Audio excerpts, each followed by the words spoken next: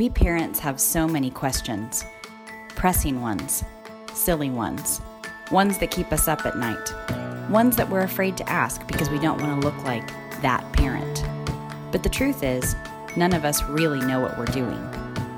So where do we turn for answers? Who can we trust to tell us what we need to know? Welcome to the Uninformed Parent.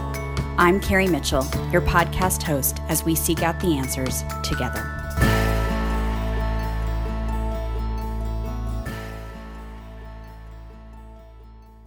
Is it that way? I don't know. What's that? Meet Denise and Sasha Ratmund.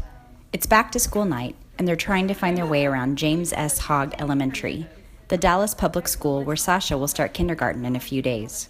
Denise has been to the school once or twice, but this is Sasha's first visit. Okay, here's another sign, Sasha. What does it say? Oh, look. This way. Arrow. This way.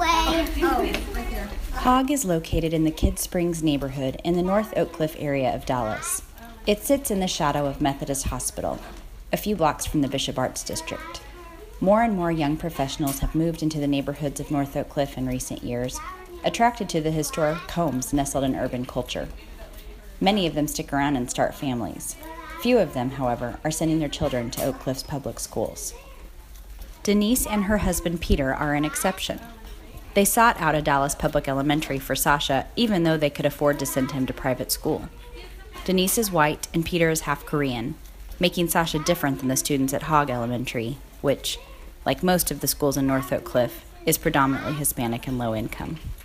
According to Dallas School District estimates, more than 200 children who should attend Hogg opt for private or homeschool instead. Denise knows all of this. What she doesn't know is where her son's kindergarten classroom is. Are you Miss Hernandez? Yes. Okay, Miss Hernandez. Hi. Can you say your name? Sasha. Okay, nice to meet you. Come right in. We're launching the Uninformed Parent with a series on how parents choose a school for their children. We're starting with schools in North Oak Cliff, where the demographics of the neighborhood look different than the neighborhood public schools. The story is similar all over Dallas, a city with pockets of incredible wealth, but 90% of the school district students live in poverty. The Dallas School District is hoping to attract middle and upper class families back to its schools. One such effort is its two-way dual language classrooms, which mix native Spanish and native English speakers together. Hogg launched the program last year, and this year, Sasha is in one of its two dual language kindergarten classrooms. Hola. ¿Cómo estás? Bien. Bien. Oh, qué bueno. ¿Estás contento? ¿Qué? ¿Estás feliz hoy? Sí. Sí. ¿Por qué? ¿Quieres venir a la escuela? Sí. ¿Aprender mucho a leer? Sí. Sí. Oh, qué bueno. Estoy contenta. Thank you. You're welcome. Thank you for stopping by. We'll see you on Monday. After spending some time with Miss Hernandez, Sasha is ready to explore the pinnacle of every kindergartner's school experience, the playground. We head outside, the hum of the HVAC, the Methodist Life Flight helicopter, and Sasha's excited yells punctuating our conversation, as Denise tells me more about what led her here. I called the school yesterday just to make sure he was registered and stuff because we're a transfer. And then they confirmed there's only 12 kids in the class. And Holy crap! that's part of the reason I picked this school. Okay. There are 12 kids, that's it? Yeah, that was part of the reason I wanted this school. It's so under capacity, and nobody really knows about it. But yeah, I mean, he has 12 kids in a private school class that I pay $15,000 a year for. So, why doesn't anyone else see this? I'm like, am I crazy? To give some context to my incredulity, the state of Texas allows up to 22 kindergartners per classroom. So 12 students, which would later become 11, is pretty amazing. But that's not all, Denise tells me. Here I was like, I mean, I like the principal. Playground's nice. I mean, whatever, that's a nice park. but they had other stuff that's good for my kid. Like they all the teachers are trained in project-based learning, which is what they do at the Spanish house. So it's like that curriculum again, where I'm like 12 kids, project-based learning, 15,000 0. A couple of weeks later, we sat down with Denise to ask how she went about finding a school for Sasha. Well, we're relatively new to Dallas, so we'd only been, now it'll be almost 3 years. So when we got here, our son was 2.5, and at that age, we weren't hyper-focused on where he was going to go to school, but you start thinking about those things, and we were renting a place over in Lakewood. But in terms of where we felt like we'd fit in the best culturally and so forth, Oak Cliff was a good choice for us, so we got a house over there, and we could see almost immediately when we were starting to look at homes, and maybe the first spot that parents check for schools is, the great schools website, looking at test scores and just that overall kind of rating is maybe a first start, and that was certainly our first start. And we could see that all the schools around us had low ratings, and where we bought our house was very low. The school had a 1 at the time, but we didn't really know what was behind all those statistics. Again, just being new parents and so forth. I think also kind of started with what a lot of people do, which is just talking to other people. And so the thing that we heard is that Lakewood Elementary was really strong. Of course, that we chose to move to Oak Cliff, and then we heard that Rosemont was really popular. They had a really strong dual language program, just a long history of excellence and so forth. And so we just figured, okay, fine, no problem. We'll just transfer to Rosemont.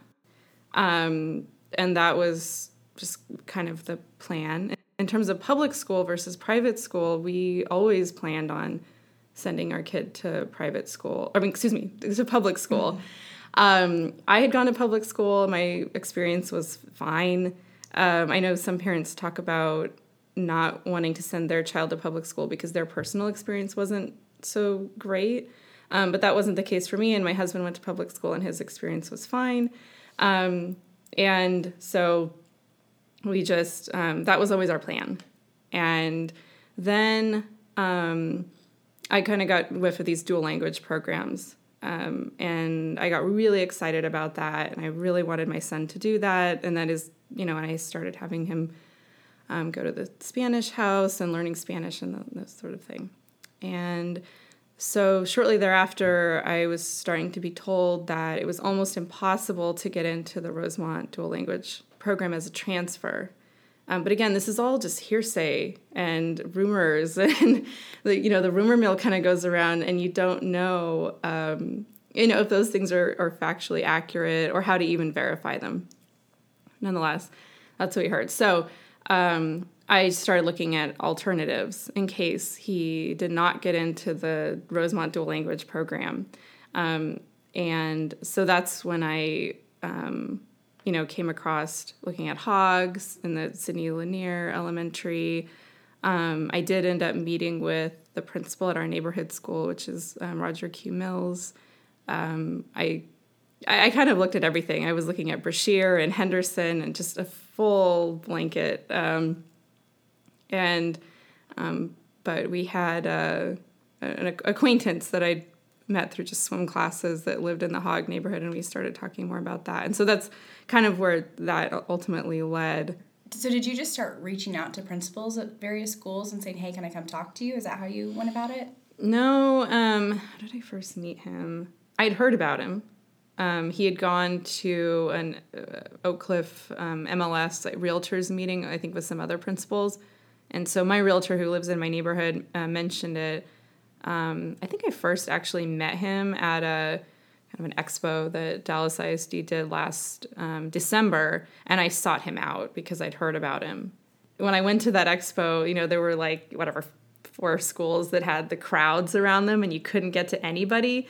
And, at Hog's table and some of these others, it was no problem. There was no line or anything. I could just go and talk to him about whatever as long as I needed to. So that's was nice. Yeah. So dual language is a really interesting phenomenon. My daughter's in a dual language program too. What about that was so appealing to you? Why do you think, you personally, and then why do you think it's really appealing to parents in general whose children don't speak Spanish? Yeah, I've noticed that there's kind of a mixed bag on interest. Some people don't see it as valuable and other people do, and I happen to be somebody that's become completely obsessed with it. But I grew up learning French. I just happened to go to an elementary school that had kind of an enrichment type thing in French starting at age 9. And I really appreciated that. And I was able to study abroad in college in Paris, and that was a really wonderful experience. To me, I'm raising a global citizen. That's kind of how I thought of it. And being able to speak another language, and maybe he can add another one if he wants to later and so forth, and have the opportunities to be able to live in different parts of the world, be able to relate to different people, and also just the way that it changes your way of thinking in different languages because the grammar and how things are framed are different. I just thought all of that was really important, a wonderful opportunity for him. And also I feel like our son can get a lot of educational experience, enhancement, what have you, just from his parents at home. But that's one thing I can't give to him. I cannot give him the opportunity to be bilingual. And so I thought, well, that's something I can definitely get from school for him. You talked a little bit about how you started looking at all these different schools. The schools you talked about, other than Rosemont, are not schools that people, I guess I would say middle or upper class parents that live in homes in the neighborhoods send their kids to. They're maybe, as you mentioned, the great schools ratings, which is such an interesting phenomenon, but they're bad schools. So what made you okay with considering these schools when you had seen the online ratings, when you kind of knew that people were shying away from them? What changed that for you? I think, there's some scholars and reporters out there that are really focusing on this on a national scale. And, as I shared before, I think that digging down on the local level, like the Advocate is doing, is really, really important. But just in terms of what was starting to kind of open my eyes to maybe think outside the box on this education question was people like I'd mentioned, Nicole Hannah-Jones is a big one, or Alvin Chang at Vox is another one that have been very influential on just opening my eyes to get behind the numbers and the data on some of these schools. And so one of the things that I learned early on was that when you see low test scores, it doesn't necessarily mean it's a quote-unquote bad school. It could just mean that the children at the school, they may not be fluent in English. They may be non-native English speakers. They may not have support at home. They may be struggling with a lot of other things at home that, maybe my son isn't struggling with. Food, safety, just very basic survival things. And those things really affect how they perform at school. It doesn't mean that they have bad teachers or bad principals or anything like that. So that was kind of a starting place of saying, you know what, if I send my son to a school that has bad test scores, it doesn't mean that my son is going to do poorly. And then when I sort of combined that with my desire to enroll him in a dual language program, especially the longer he'd been at the Spanish house in an immersion environment, I thought immersion environment is critical. And one of the things that I also learned in my path was that not all the programs in Dallas ISD are immersion. Some of them are enrichment. I also found out that Rosemont is enrichment. So then once I saw that, I thought, well, that's not really what I'm looking for, even though that seems to be what the school that everyone's sort of gravitating towards. So what you found out basically led you to conclude that, actually, these schools that maybe people aren't really looking at might actually be better for at least my kid than some of the ones that people are going to. Is that accurate? Yeah, I feel like there's always a need to caveat with, every kid is different. Every kid needs something different. Every parent set has a different list of priorities of what they want for their children's educational experience.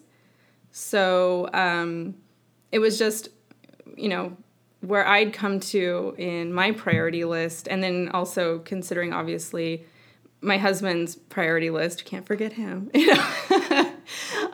had a slightly different priority list than, and trying to marry those up, it did start to seem like some of these unconventional school choices were better. As you talk to people about this, because certainly you have friends that are sending their kids to preschool with you, or looking at schools elsewhere, what kinds of reactions did you get from people when you finally decided, hey, we're going to do this? I think some people that like to keep it a little more diplomatic were interested, and then it ranged from interested to some people were a little more like, oh, tell me more about that. I haven't heard about that school. I do want to know. So I would say there was some genuine interest, and then it ranged all the way to the other side of the spectrum of, I would be terrified to send my child to a public school in Oak Cliff. Wow. How did you respond to that? I think I just said, my son will be fine.